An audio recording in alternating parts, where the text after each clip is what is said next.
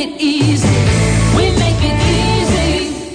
It's back for its 5th grade summer. Stowe Vibrancy's Art on Park Thursday evening series continues on Park Street this week with more than 30 artists and vendors, food, and music by Phineas Gage. Art on Park is a summer-long weekly festival of handcrafted products, specialty foods, and live music presented by many community-minded local businesses, Stowe Vibrancy and WDEV. Complete details available at stowevibrancy.com. Don't miss Art on Park, Thursday evenings from 5:30 to 8:30, Park Street, Stowe.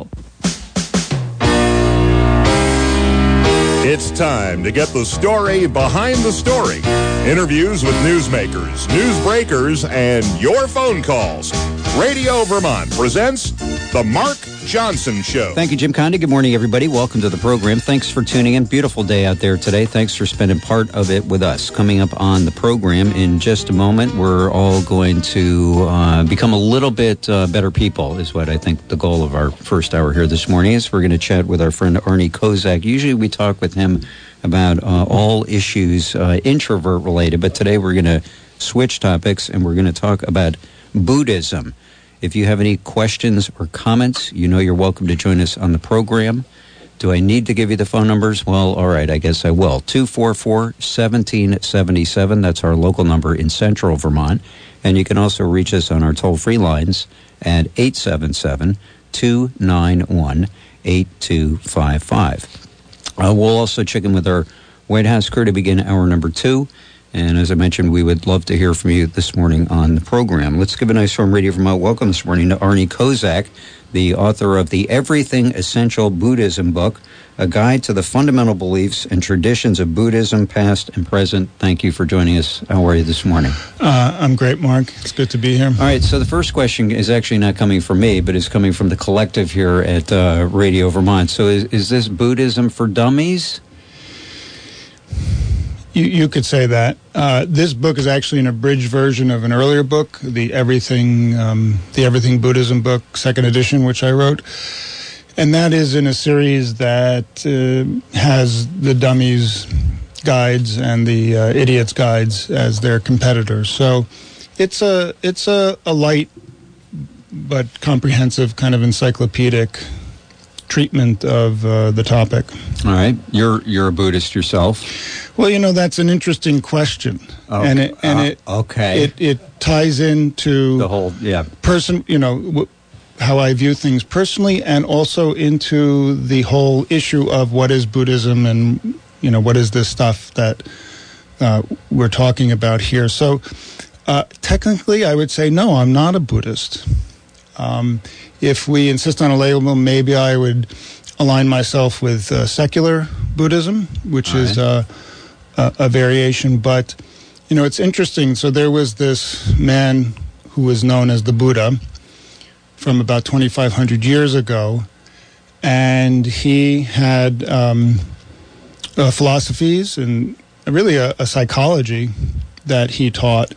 And in the subsequent centuries, millennium, religions evolved from those teachings, from those original teachings. So if you go back to the Buddha, there is no religion. It's really a self-empowerment movement. It's really it's kind of like our version of what happened in the 70s with encounter groups and that sort of thing. Age of Aquarius. Yeah, it was. He was, at the time in the ancient world. Religions like Hinduism, Brahmanism were very prominent, and other religions, and people had to go through priests to get to the truth or salvation, and we're always engaging priests for rites and rituals, and there was something outside of oneself that was sought, and the Buddha said, no, everything you do is within yourself, that we determine our experience. And basically he was teaching people to be self-reliant and take responsibility for their actions, and not just their external actions, but their internal action, what's going on in our minds, how we conduct our inner mental life, the thoughts and the emotions that we deal with can make a difference. Now, that seems pretty normal today, but in 2,500 years ago, it was a pretty radical philosophy. And at this time in the world, there were a number of other philosophical systems, like the Stoics in Greece, were emerging. But the Buddha also provided a method, really a meditation method, for helping people to realize these insights that he had. So we have this conflation, if you will, that Buddha and Buddhism. So all the Buddhist traditions, and there have been there are many different traditions, pretty much in every different country that Buddhism has flourished. There's a different religious system with its own beliefs and practices, and those are all outlined in the book. But and they all contain the original teachings in some form. But they've moved away from this set of secular teachings, and they've become something more. Okay, so when you say you're a secular Buddhist, as opposed to what? Well, as opposed to a Zen Buddhist or a Tibetan Buddhist or a Pure Life Buddhist, or there's all kinds of Buddhists, kinds of systems. So Buddhism spread the Buddha was in northern India, and it spread to China, and it went from China to Japan, it went to Tibet, it went all over the East. And every time it moved to a different host country, it merged with the religions and cultures of that and became something unique to that host country. And it's interesting, as Buddhism has come to the West and to America, we see that we've, in some sense, imported the practices. Like, you can go to a Tibetan Buddhist temple or a Zen Buddhist temple. It looks just like it would in Japan or Tibet. And we haven't yet, we developed our own American style of Buddhism, or Western style of Buddhism. And that seems to be emerging as a secular Buddhist movement or philosophy. So going back to the original Buddha versus Buddhism, so the teachings of the Buddha, that philosophy and those methods taught in a secular way. And one of the biggest expressions of that is what Jon Kabat-Zinn has done in healthcare, by teaching the mindfulness-based stress reduction, taking the method and the philosophy, but removing it from the Buddhist language and all of the other Eastern trappings and making it more accessible to a Western audience. We're talking with Arnie Kozak. You can join us at 244-1777, toll-free 877-291-8255. Let's talk about the 4 core principles. What are they? Well, the original teaching, the Four Noble Truths that the Buddha taught, and a little bit of backstory. So, historians think that there was an actual person, Siddhartha, who became the Buddha, but we really don't know much about his early life. But like everything's from a poem. A few things that he mentioned, and it's been mythologized and and made into a dramatic story. But the basic idea is he was born into privilege and had a life that was very, very fancy and sensual. He had everything he wanted. But despite this, he found that something was off. That there was a sense of something being off, that life, and not to mention that life contained all kinds of difficult things like sickness, old age, and death. So at some point, he left his privileged life and went off to seek some method or some way of getting beyond this. It's usually called suffering. We'll just call it that for the moment. So he was looking for this, and he spent many years studying with the yoga masters of the day, and it was a meditation prodigy, from what we understand. But every time he mastered these systems, when he was in this meditative state, he felt good, but then we come back and that sense of suffering was still there. So he was seeking a way beyond that. And after 6 or 7 years of attempting it, he had a series of insights. So that's what we know as the Four Noble Truths, what he, the breakthrough that he had when he became awakened. And it's interesting that Buddha itself is not, I mean, what is Buddha? Buddha merely means somebody who has awakened, because Buddho is the Pali term for awakened, to awaken. So it just means anybody who has waken up to these insights of the way things are could be a Buddha. Mm-hmm. And so these four teachings. The first, and they're the Four Noble Truths. So the first was the truth of dukkha. Now, dukkha is an interesting word, and it's a Pali word, and which was the language of his day, and doesn't really have an direct English translation. Most people translate it as suffering, and that captures some aspect of it. Others translate it as stress, or anguish, or misery, or dissatisfaction. But the Buddha was actually a great user of metaphors in a lot of his teachings. I mean, he had over 1,000 different metaphors that he used and he taught for like 45 years in his career. So dukkha means broken wheel or bad wheel. So he says life is like riding on a cart with a broken wheel. Every moment you're on that cart, you feel that broken, the wheel is out of its axle, so it wobbles, and every moment of our existence is affected by that sense of that thing that he was noticing when he was a kid, that something is not quite right, something is off. Wow. So that's what an image. Yeah, so that's what we find ourselves in, the situation we find ourselves in, and if we slow down long enough and pay attention to our experience, we'll notice that even when things are great, there's that little tinge of worry. Well, will it stay this way? What's going to happen next?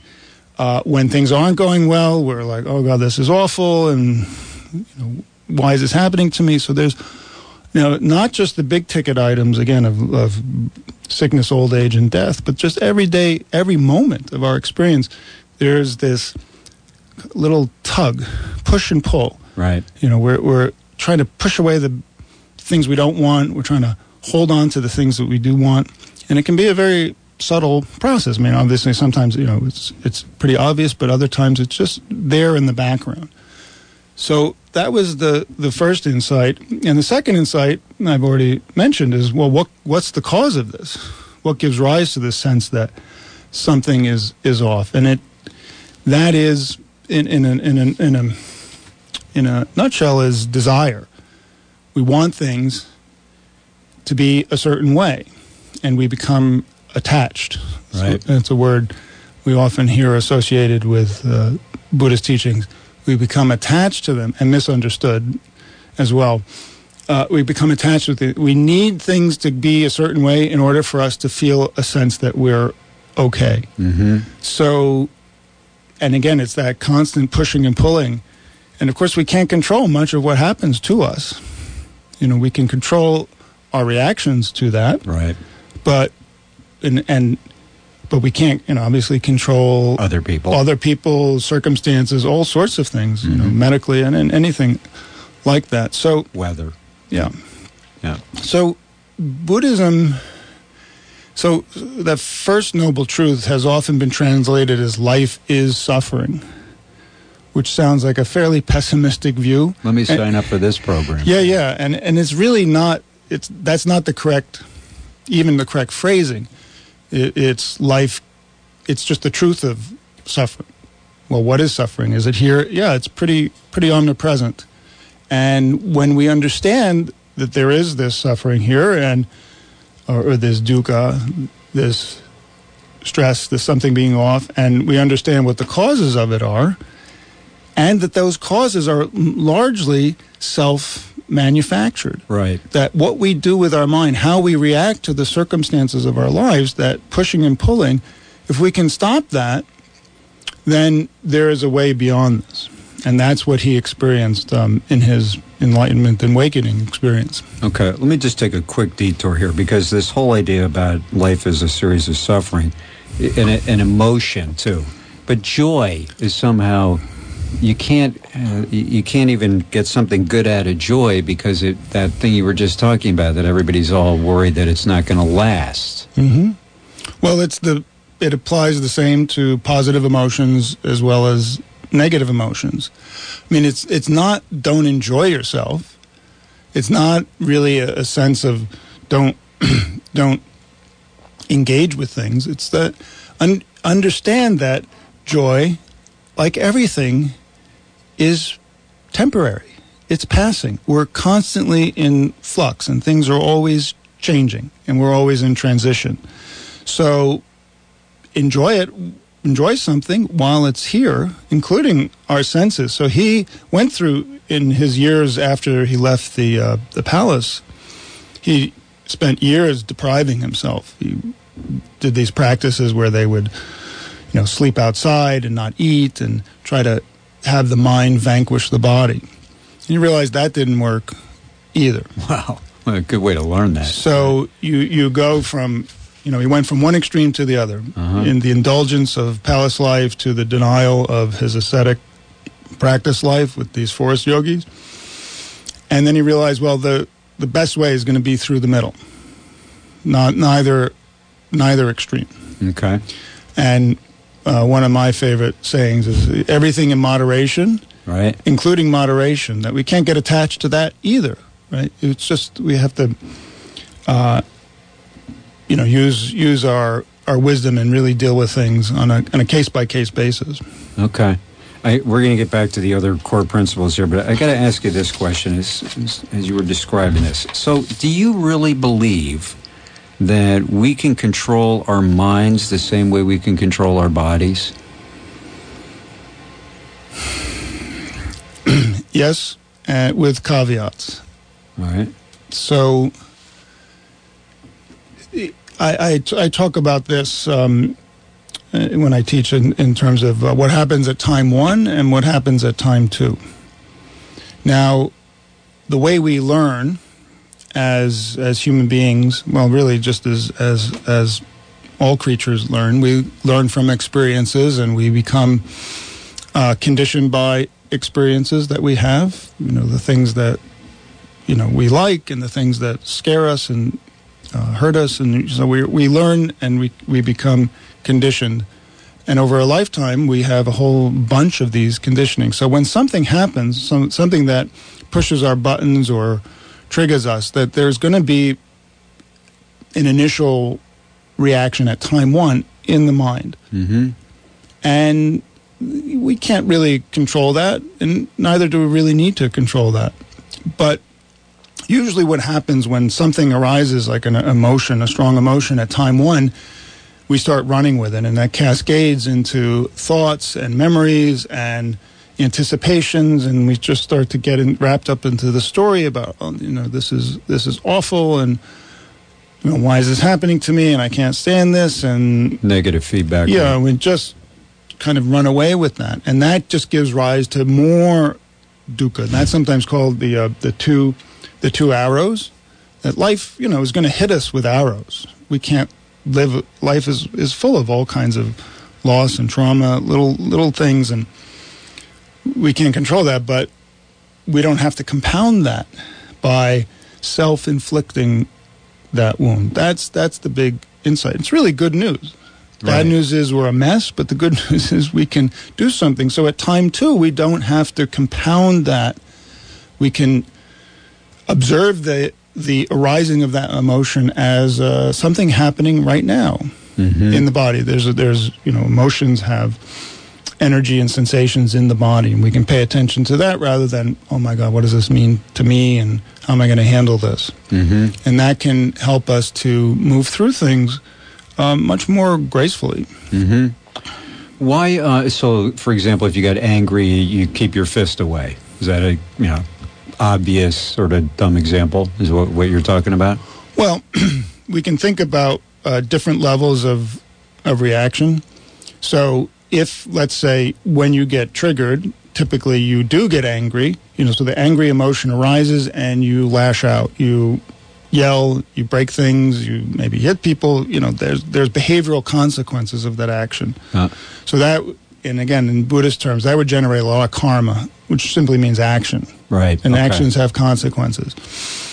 So with the insights in the meditation practice, when you notice, here's anger arising, you can observe that, and maybe then you contain that behavior. You don't act it out. You don't cause those external consequences. Now, there still may be a lot of internal pressure and suffering from that anger. You're boiling inside. But over time, with practice, you can learn to contain that and work with that so that the anger doesn't become consuming and overwhelming. Okay. Why would I want to become your friend if everything's temporary and I'm just going to wind up losing you as a friend? Well, could you pause a little longer on the answer on that? Come on. Jeez. Well, it's a deep question, and it gets right to the heart of the matter. Why do we do anything? I mean, this life is temporary, and the universe is temporary. I was just listening to the news the other day, and scientists have confirmed that the universe is decaying and will eventually just blink out. I mean, it's billions of years from now, but eventually it will. So everything is temporary on some scale, and the answer to that is, well, to be in the moment. Now, we can have a friendship and be together in the moment, and part of that moment is knowing that the grief is already there. Sometimes I tell my patients something. Grief is the admission price to the present moment. That's the cost of the ticket. That we have to be open to grief, knowing that everything we love is temporary and transient. And we see that a lot with dogs. And I've done some thinking and writing about this. Our dogs, since they live a shortened lifespan, can teach us a lot about grief and being in the present. So we've already lost everything. There's a teacher, Ajahn Chah, I think there's a quote somewhere, but he picks up a glass to his students, and he was a Thai teacher, and he says, I love this glass. I mean, it's my favorite glass. I like the way it reflects the light and holds the water, and I like the shape of it. And he's like, it's already broken. I'm going to knock it over when I'm not paying attention one day. It's just going to fall. It's going to decay. But knowing that, I really can appreciate it as it is.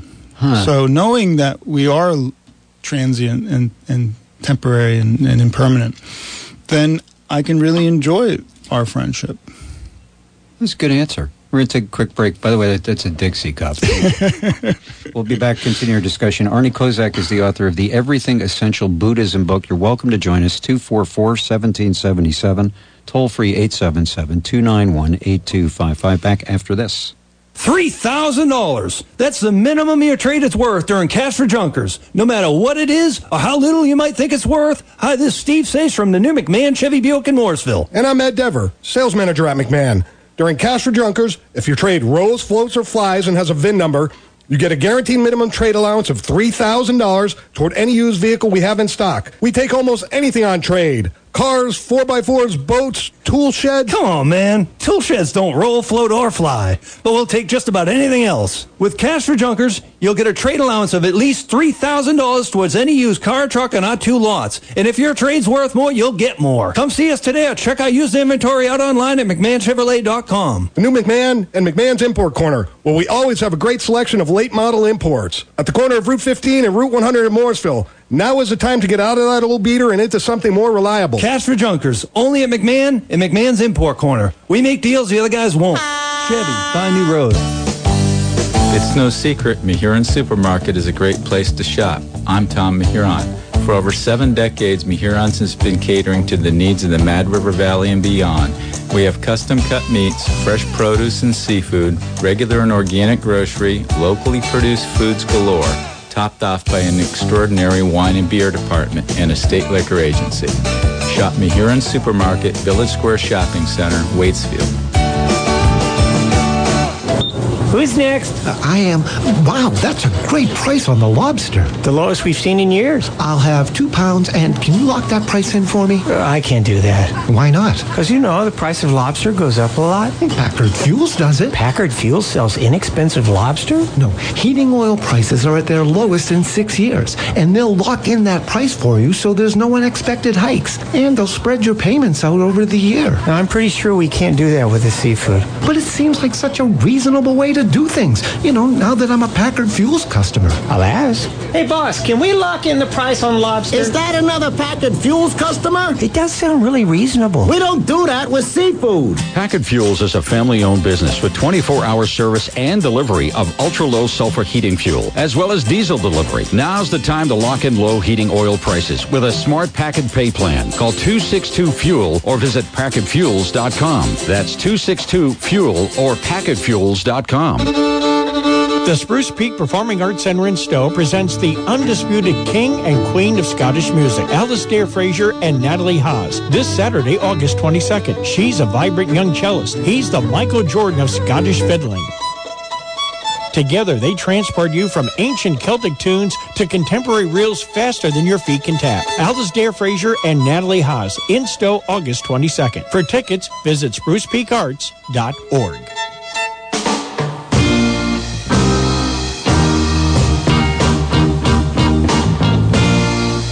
We're back continuing our discussion with the author of the Everything Essential Buddhism Book, Arnie Kozak, who's, I'm already grieving, you're gone. It's already 10 o'clock and you're gone.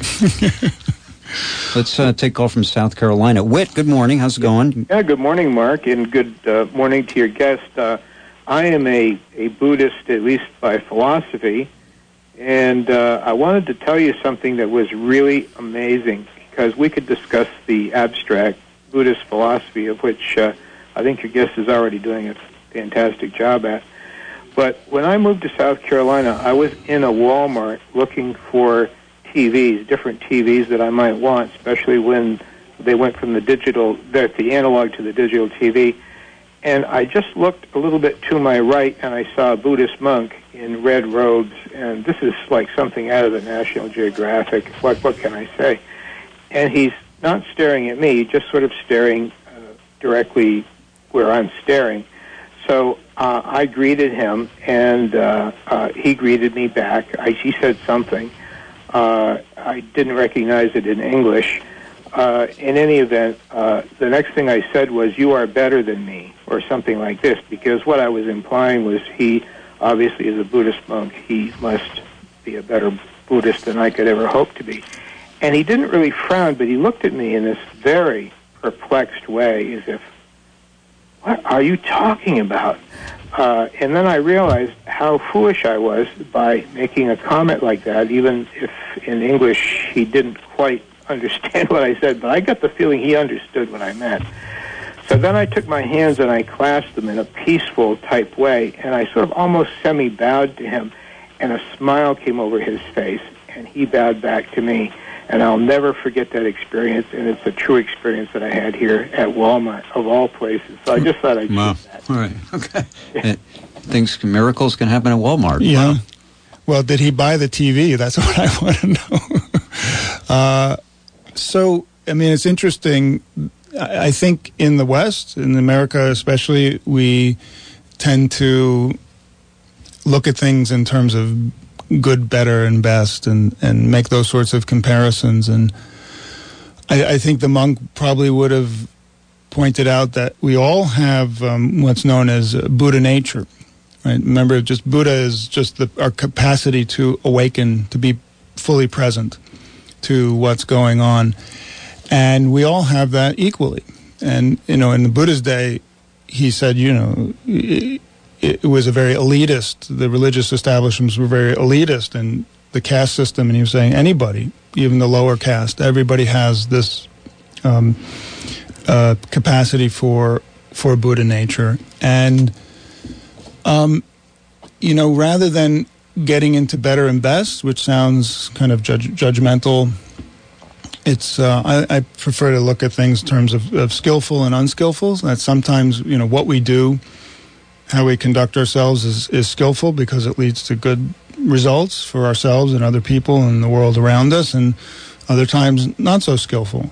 So we want to try to keep the ratio of skillful to unskillful in a good way, and try to improve on that. And that sort of sidesteps, I'm a bad Buddhist, I'm a good Buddhist, and if you think you're a good Buddhist, if you think you're a good meditator, that you are kind of missing the point of what we're trying to do, which is not to identify with what we're doing and not to make it the basis of how we are. Why does it take work? Why is it sort of going against gravity to be in the moment, to think in the moment? Well, there's probably a evolutionary reason for that. Yeah. Remembering the bear that chased you before. Yeah, I mean, our brain is wired up the way it is in order to help us to survive, not really to make us happy. So happiness is a relatively recent human invention, which is not in sync with evolution at all. Good point. Yeah, and don't need it for survival necessarily. Well, we need pleasure. Pleasure helps us to reproduce and to eat and survive. But this project of happiness is again, maybe 2,500 years old or so, and of course it's a privilege for us to do that, and civilization and other things allow us to pursue the question of happiness. I didn't realize it was that new.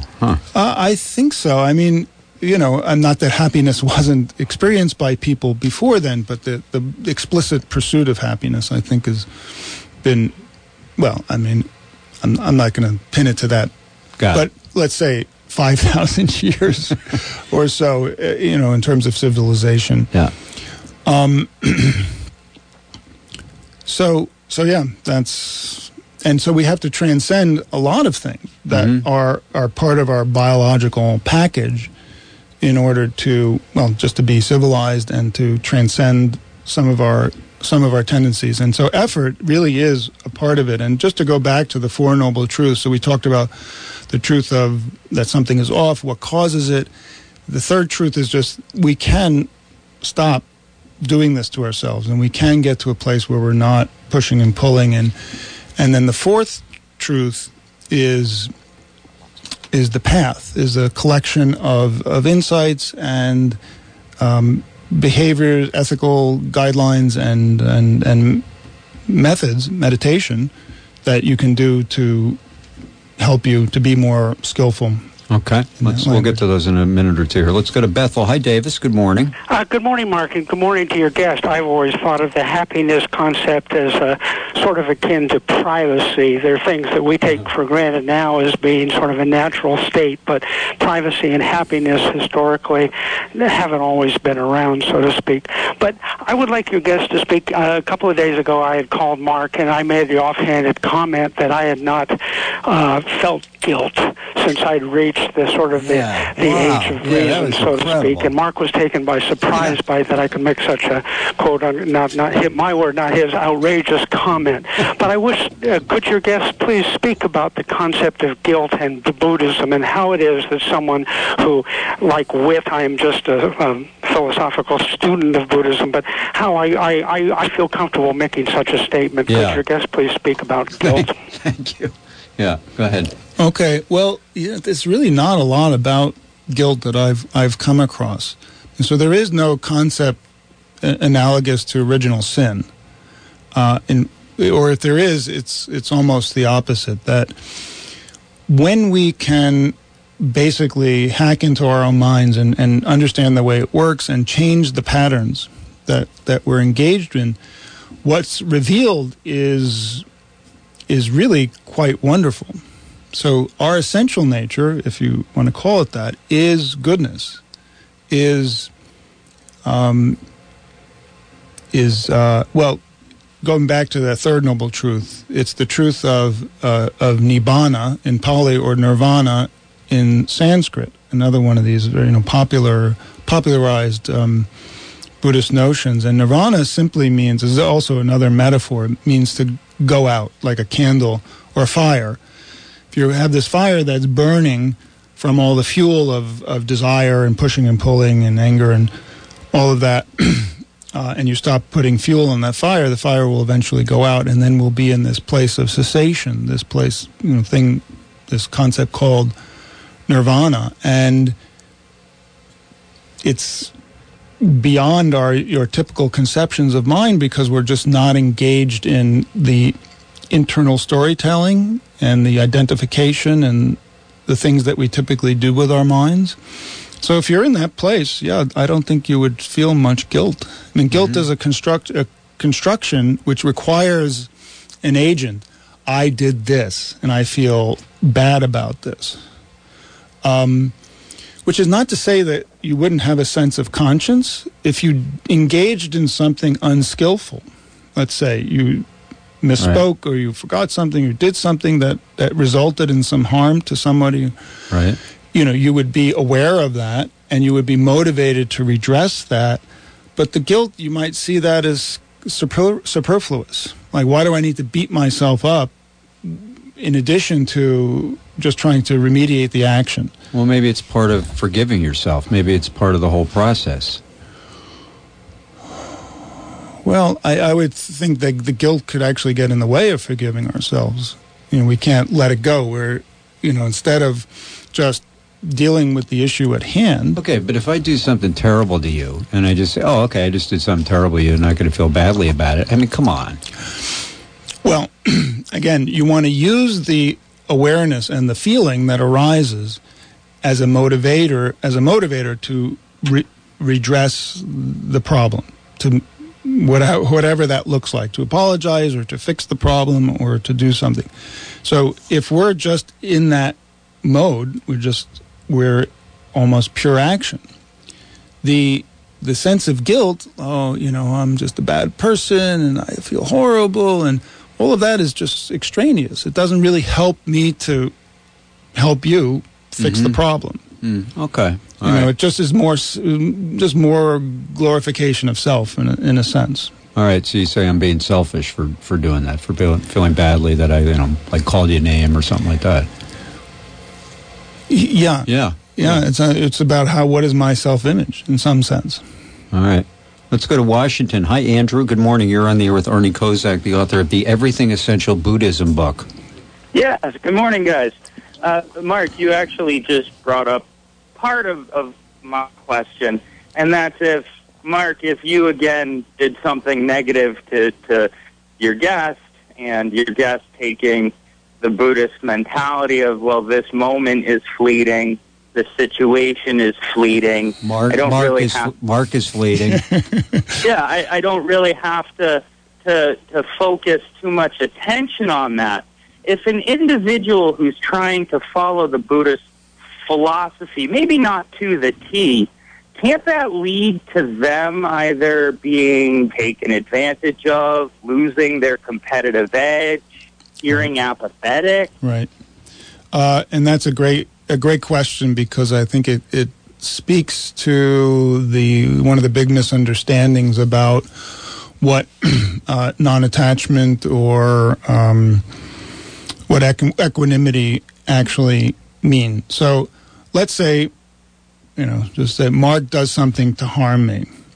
Now, my initial... Your book's terrible. Yeah. So my initial reaction is to defend myself against that, to, identify with that injury. And to, in addition to whatever harm is caused, now I'm generating this, story of anger, indignation, and so forth. If I try to do it the Buddhist way with equanimity, I'm noticing what's arising in the moment, and I notice this situation has occurred. This situation may have consequences down the road, which I'll need to deal with. But there's nothing in this that says I can't redress the action. It's to say, oh, please stop. If you're standing on my foot, I'm not going to say, oh, I'm just going to transcend this. I'm going to say, maybe I'll do it nicely. I'll say, are you aware that you're standing on my foot, and would you please stop? And so we can take that trivial example and scale it up to any sort of insult or injury or harmfulness or abuse. So there's nothing about... But let's get this back to me, because, pretty much it is about me. But it's the guilt that I'm feeling having issued that insult to you. So you're saying it's a waste of time for me to feel guilt. It doesn't help you in any way. But, on the other hand, if I'm able to just insult you and then just say, oh, well, okay, I insulted you, and not feel anything about it, what's the value of any apology or any feeling I would have on that level? Well, again, the idea is not for you to not feel anything. I mean, in the moment, emotions serve a purpose. Biologically, psychologically, and usually there's information in them. Andrew. There's information in them.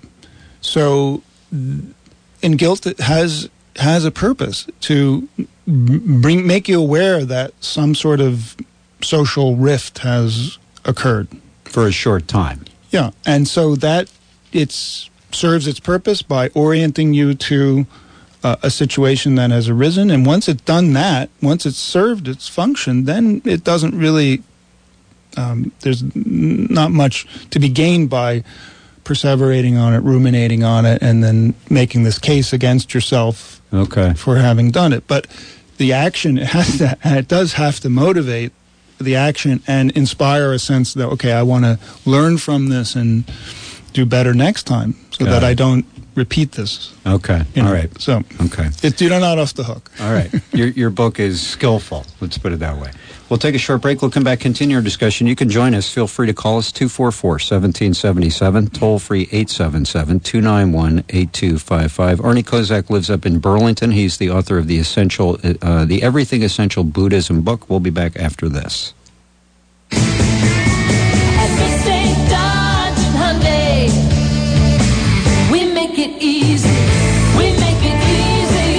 It's really heating up out there, and so are the deals at Mid-State Chrysler Dodge Jeep Ram during the summer clearance event. With Chrysler giving us extra incentives on select models, we can offer some terrific deals, like a brand new Chrysler 200, a loaded mid-size sedan with $3,500 off and 0% financing for 72 months.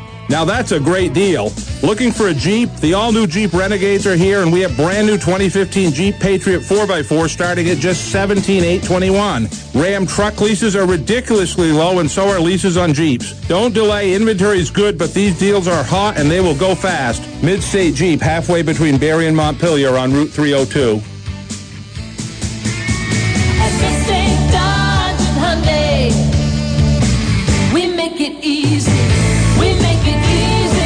Tired of grocery shopping at huge supermarkets with no personality? This is Tom Mahuron, and I invite you to shop our well-stocked, right-sized family market in Waitsfield. Custom-cut meats, fresh seafood and produce, gourmet cheeses, regular and organic groceries, and over 1,000 wines. Come and see Jeff and Bill in the meat department, Tana in produce, Gary in seafood, Nate in the deli, or Nancy and Liz in our incredible wine department. Family run for over 70 years. Mahuron Supermarket, Village Square Shopping Center in Waitsfield. Special announcement. Wendell's Furniture is Vermont's largest furniture store, so we're having Vermont's largest furniture sale. It's a $4 million inventory reduction event. We recently underwent major renovations and acquired a surplus of unsold top-quality inventory. We must make room immediately. $4 million worth of brand-name home furnishings and handmade oriental rugs have been drastically discounted for immediate sales store-wide. Everything must go. Up to 60% off top-quality home furnishings. Up to 70% off handmade oriental rugs. Now is the time to buy. Living rooms, bedrooms, dining rooms, dinettes, sectionals, recliners, TV stands, mattresses, rugs, accessories, and more are all reduced for quick sale. Nothing held back. It's a complete wall-to-wall sell-off. Hi, folks. It's Wendell. Don't miss this incredible opportunity to own the furniture you've always wanted during our massive inventory reduction event going on now at Wendell's Furniture in Colchester and at the Vermont Bed Store, 4050 Wilson Road, South Burlington. Get details at wendellsfurniture.com. Back continuing our discussion, we've been talking this morning about Buddhism with Arnie Kozak. You can join us at 244-1777, toll-free 877-291-8255. Let's talk about death here for a moment. So we're not supposed to fear death. We're supposed to actually be practicing every day the idea of sort of the way, maybe I'm oversimplifying it, to get sort of comfortable with the idea of death. That doesn't, I don't know. Again, it doesn't sound like the way I really want to spend today, but maybe I'm misaligned here, Arnie. Right. Well, this could easily become a kind of a morbid preoccupation, and I don't think that's the point. I mean, it's like we were talking about with the cup, the glass, that already everything is broken. Yeah, everything is impermanent, including ourselves. Yeah, and we live in this kind of bubble of immunity, or of thinking that entitlement, really, that somehow we've been guaranteed that life is, we're going to have a long, full life with no losses, and when things happen, we can sometimes be very jarred by that experience. So we ought not to be surprised, because there is no guarantee. And while we can look probabilistically or statistically at, okay, I'm going to live for so long, but we never really know when illness will strike ourselves, or a family member, or an accident will strike somebody, or some natural disaster will occur. So it's only an illusion to think that death is somehow not part of the conversation. It's here. But again, knowing that death is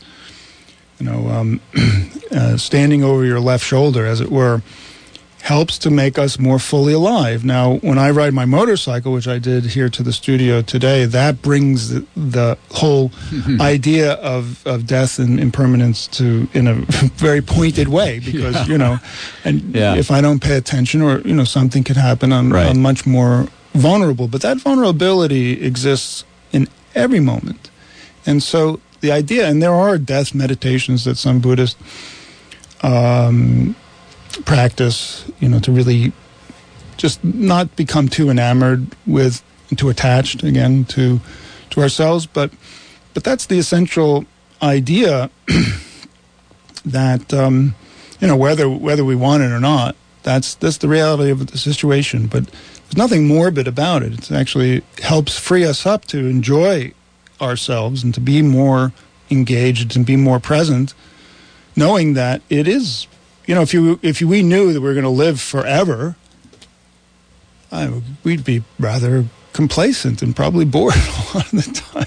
Well, you'd have a lot to worry about too. How am I going to pay for? All that stuff. But wallow in that. Yeah. So that's. So it's supposed to make you more acutely aware of every day. Right. Yeah. And that is the lesson there. Now, going back to the whole question of Buddha versus Buddhism, and a lot of Buddhists believe in rebirth, that, this is not the end of that we go through continuous cycles of existence. And some, like Tibetan Buddhism, that's a very prominent feature of that practice and that set of beliefs.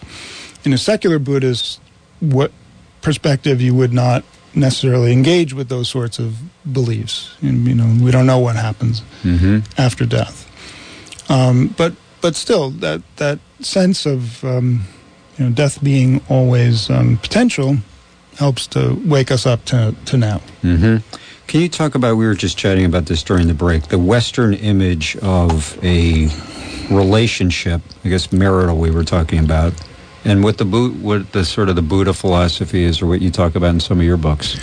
Well, I think that there is no one Buddhist philosophy. There have been different traditions that have different takes on it. And if you look at the life of the Buddha, he actually abandoned his wife and newborn son. According to the legend, the night his son was born, and he fulfilled his duties to have an heir, he left. And he had a collection of, he had a celibate monastic following. So he probably wasn't the best guy to get a relationship advice from. Yeah. And there's some interesting... Talk about non-attachment. Yeah, well, and his mother died in childbirth, or just shortly after childbirth. He was raised by his aunt, and some psychoanalysts think that might have left some some psychological scars Jeez, on you him, think? and Yeah. he was maybe we in psychology we would call an avoidant attachment style. So and not to mention he was a deadbeat dad, Right. I mean, the kid was well provided for, but so his idea of relationships is fine if you want to enter into a monastic setting, but for everyday life, it's not very feasible or practical. So the same general principle will apply to everything, whether it's material things or relational things. That it's not saying don't become attached, and we have also a dual meaning of attachment here, of the word attachment. So we have the psychological notion of attachment, which mothers attached to their infants attached to their mothers and caretakers and fathers, and we attach to each other. That's a biological, psychological process.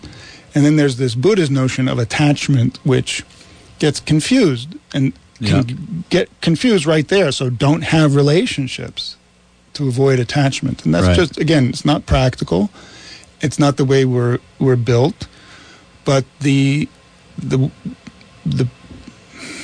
invitation here is to, again, be present in that relationship, but to understand the limitations of that relationship, that this relationship is also is transient. That to the extent that I build my identity and sense of okayness on the relationship is to the extent that I will have dukkha. Well, I will suffer. To the extent that I don't, then I'm free to enjoy that relationship. So it's all about how we deal with the things that are in front of us. And we can always do that in an attached way or in a way that's non-attached. So there's really, you can have material things, fancy things, or you can have relationships, but they have to know that really I can't own this. And that's another way of thinking about attachment. It's a sense of personal ownership of something, whether it's a thought or a relationship or a thing. And because I own this, I'm okay. And as soon as we do that, then there's all sorts of ways that this could go wrong. And now I have to defend myself against, well, I could lose this. And then where am I?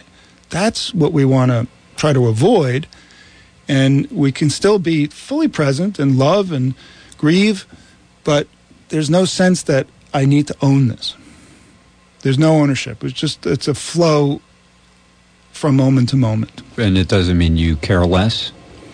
Well, in some sense, it means maybe you care more because you're not wrapped up in your own stories about, oh, I need this, and what does this mean for me? You're actually more open, more compassionate because you're more attending to what's actually there with the other person. So that's when we give up our attachments. I have a saying, we become human beings or becomings. We're in the process of becoming, and we're motivated by things that interest us, things that we generate a sense of care for, and things that bring us joy. We still have a personality. We still have preferences and all sorts of things. If we engage with this philosophy, we just don't have to own them. Mm-hmm. Thanks for coming down, and safe travels on the way back. You got me a little worried with your last discussion of the road there. It's all impermanent, but and I'm honored to be one of your last guests. Well, yeah, I mean, proving that everything's not permanent, right? Yeah. But we want to keep your impermanence here going as long as we possibly can. Yeah, so make do it I. Back today. So do I. Is there a way people can contact you if they want to reach you? Yeah, they can always go to my website, arniekozak.com, and you can email me, arniekozak@gmail.com. My book is available in wherever books are sold, and I also have another book coming out, Mindfulness A to Z, 108 Insights for Awakening Now, which will be out later in September. And you're leaving that for me, right? Yes, you are. Okay. That's going to wrap things up for hour number one. Thanks for coming down here. I appreciate it. That's Arnie Kozak, the author of the Everything Essential Buddhism Book. This is FM 96.1 WDEV Warren, broadcasting from the top of Sugarbush, FM 96.5 in Berry and Montpelier, 101.9 in the Kingdom, and AM 550 WDEV, Waterbury, Montpelier. News is coming your way next.